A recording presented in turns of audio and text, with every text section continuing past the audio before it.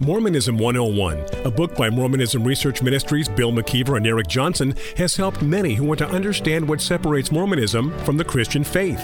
Mormonism 101 is available at your favorite Christian bookstore or online at mrm.org.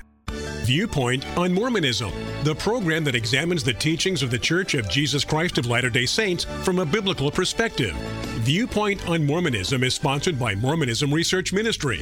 Since 1979, Mormonism Research Ministry has been dedicated to equipping the body of Christ with answers regarding the Christian faith in a manner that expresses gentleness and respect.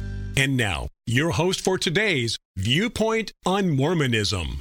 Welcome to this edition of Viewpoint on Mormonism. I'm your host, Bill McKeever, founder and director of Mormonism Research Ministry, and with me today is Eric Johnson, my colleague at MRM. Yesterday, we began looking at a conference message by LDS Apostle Jeffrey R. Holland, a member of the Quorum of the 12 Apostles. On October 2nd, 2022, he gave a conference message titled Lifted Up Upon the Cross. The subtitle was, "To be a follower of Jesus Christ, one must sometimes carry a burden and go where sacrifice is required and suffering is inevitable." This was found in the November 2022 edition of the Liahona magazine, which of course traditionally carries the transcripts of the previous General Conference. In yesterday's show, we decided to give you his opening paragraph and then switch gears and go back to a message that was given by the 15th president of the church, Gordon B. Hinckley. And he talked about how he was asked by a Protestant minister why LDS churches do not have the symbol of the cross on them. And as we explained yesterday, Hinckley's answer was, to us, not very adequate. It was, for us, the cross is the symbol of the dying Christ, while our message is a declaration of the living Christ.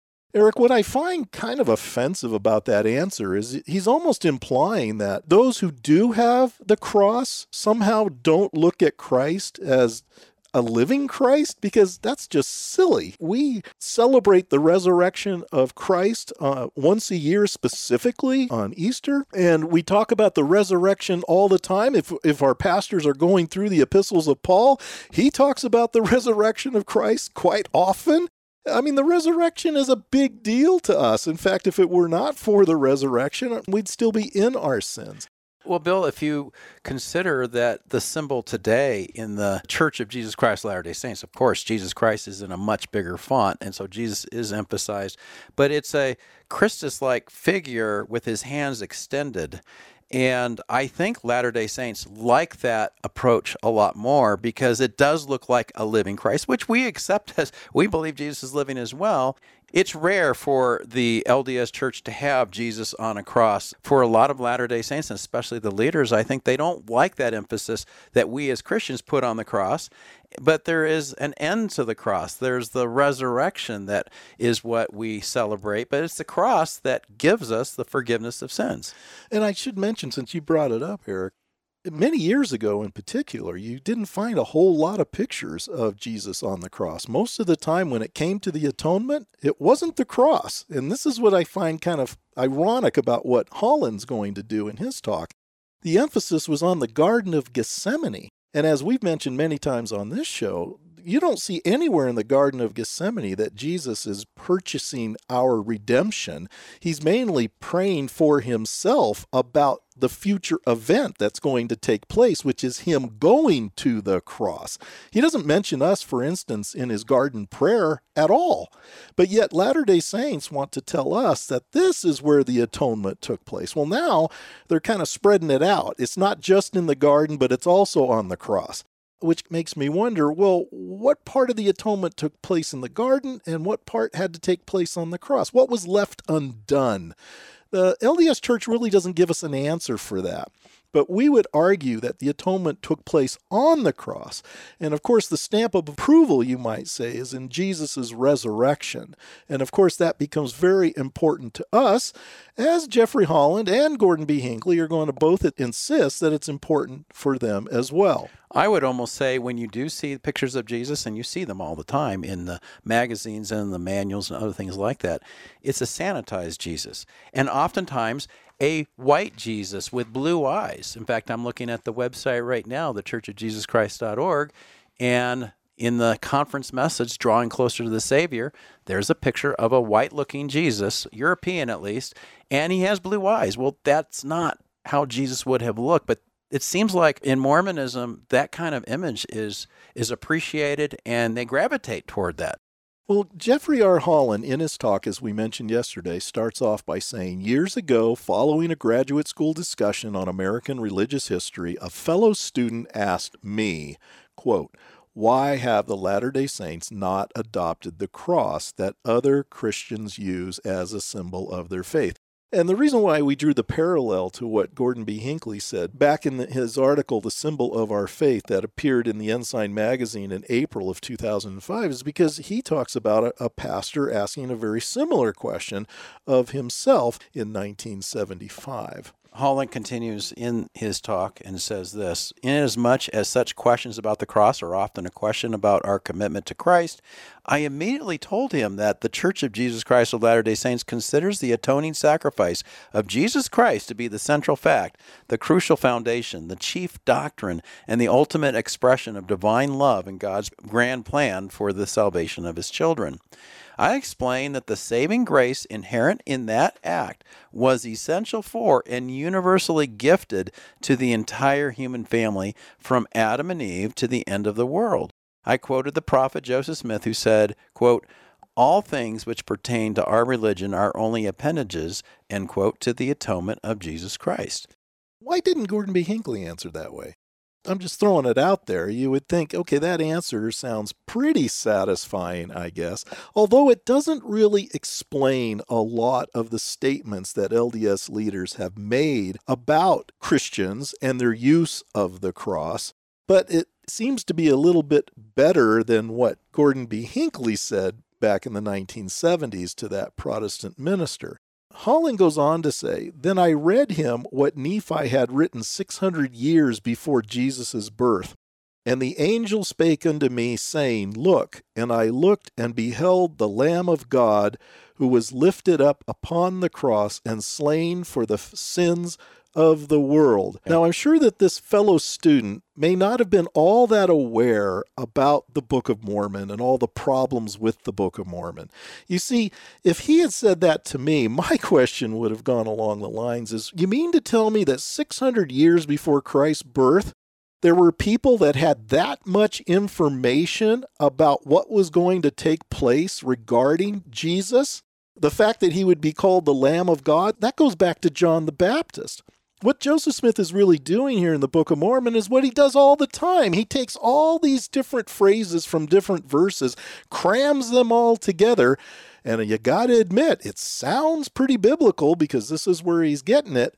But he's given the idea that these people 600 years before Christ had all this abundance of information when even in the Bible we're not given that much information until it actually happens.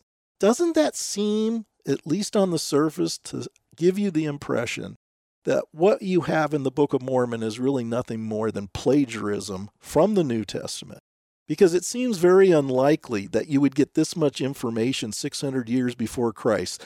I looked and beheld the Lamb of God, who was lifted up upon the cross and slain for the sins of the world, especially since you have that same kind of verbiage given to us directly in the New Testament.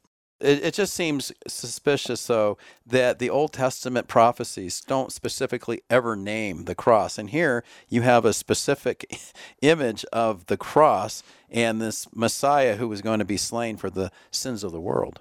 Holland continues and says, I was about to quote the Apostle Paul when I noticed that my friend's eyes were starting to glaze over. A quick look at his wristwatch apparently reminded him that he needed to be somewhere, anywhere, and he dashed off to his fictitious appointment. Thus ended our conversation. Now, that's an interesting thing to say because he's basically saying that this person that he was talking to, this fellow student, was being deceptive with him.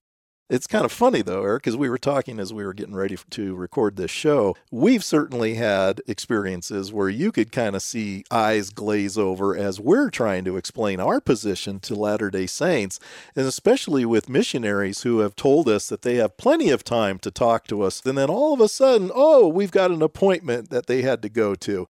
Now, that seems particularly odd since we already asked for a certain amount of their time and they had no problem giving us that amount of time. But when it started to get a little bit uncomfortable for them, all of a sudden they had a meeting to go to that they did not mention to us before, which cut our conversation very short.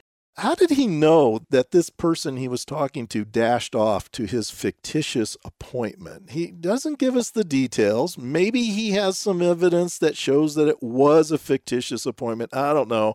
But he certainly is not making this individual look good by throwing that into his talk. Well, he goes on in the next paragraph to say, "This morning, some 50 years later, I am determined to finish that explanation, even if every single solitary one of you start looking at your wristwatches." As I attempt to explain why we generally do not use the iconography of the cross, I wish to make abundantly clear our deep respect and profound admiration for the faith-filled motives and devoted lives of those who do.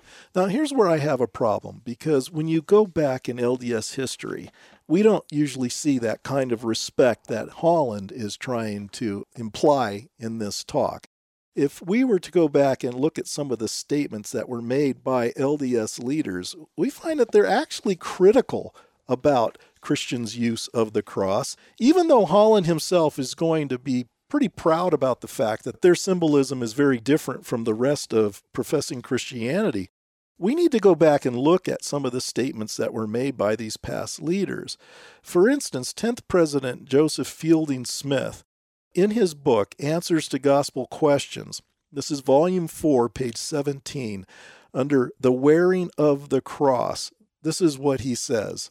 To many like the writer, such a custom is repugnant and contrary to the true worship of our Redeemer. Let me stop you there, Eric. Does that sound like what Jeffrey Holland is saying here? Jeffrey Holland is trying to be respectful, I'm sure. Joseph Fielding Smith isn't trying to be respectful at all. Notice he says that the wearing of the cross, he's going to say, is repugnant and contrary to the true worship of our Redeemer. My question is what changed between Joseph Fielding Smith and the lack of respect that he seems to have, and now all of a sudden Jeffrey Holland doesn't seem to have that same repugnance, I guess, for those who do wear a cross? Well, and maybe in that day as well, remember, people like to be called Mormons, for instance, and they didn't care if you thought they were Christian or not. But today, it seems like the Latter-day Saints want to be known as Christian. They're going to try to agree more than disagree, at least publicly. Well, in tomorrow's show, we're going to continue looking at what Joseph Fielding Smith said in his book, Answers to Gospel Questions, Volume 4, page 17. Thank you for listening. If you would like more information regarding Mormonism Research Ministry, we encourage you to visit our website at www.mrm.org, where you can request our free newsletter, Mormonism Researched. We hope you will join us again as we look at another viewpoint on Mormonism.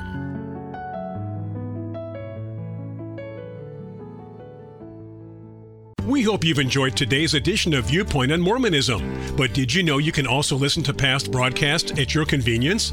Simply go to Mormonism Research Ministry's website at mrm.org. Again, that's mrm.org, and scroll down to the box that says Listen to the Podcast. Click here, and you'll find links to past shows that cover a number of pertinent subjects. Feel free to download the shows to your favorite listening device, and by all means, please share them with your friends. Once again, that's mrm.org.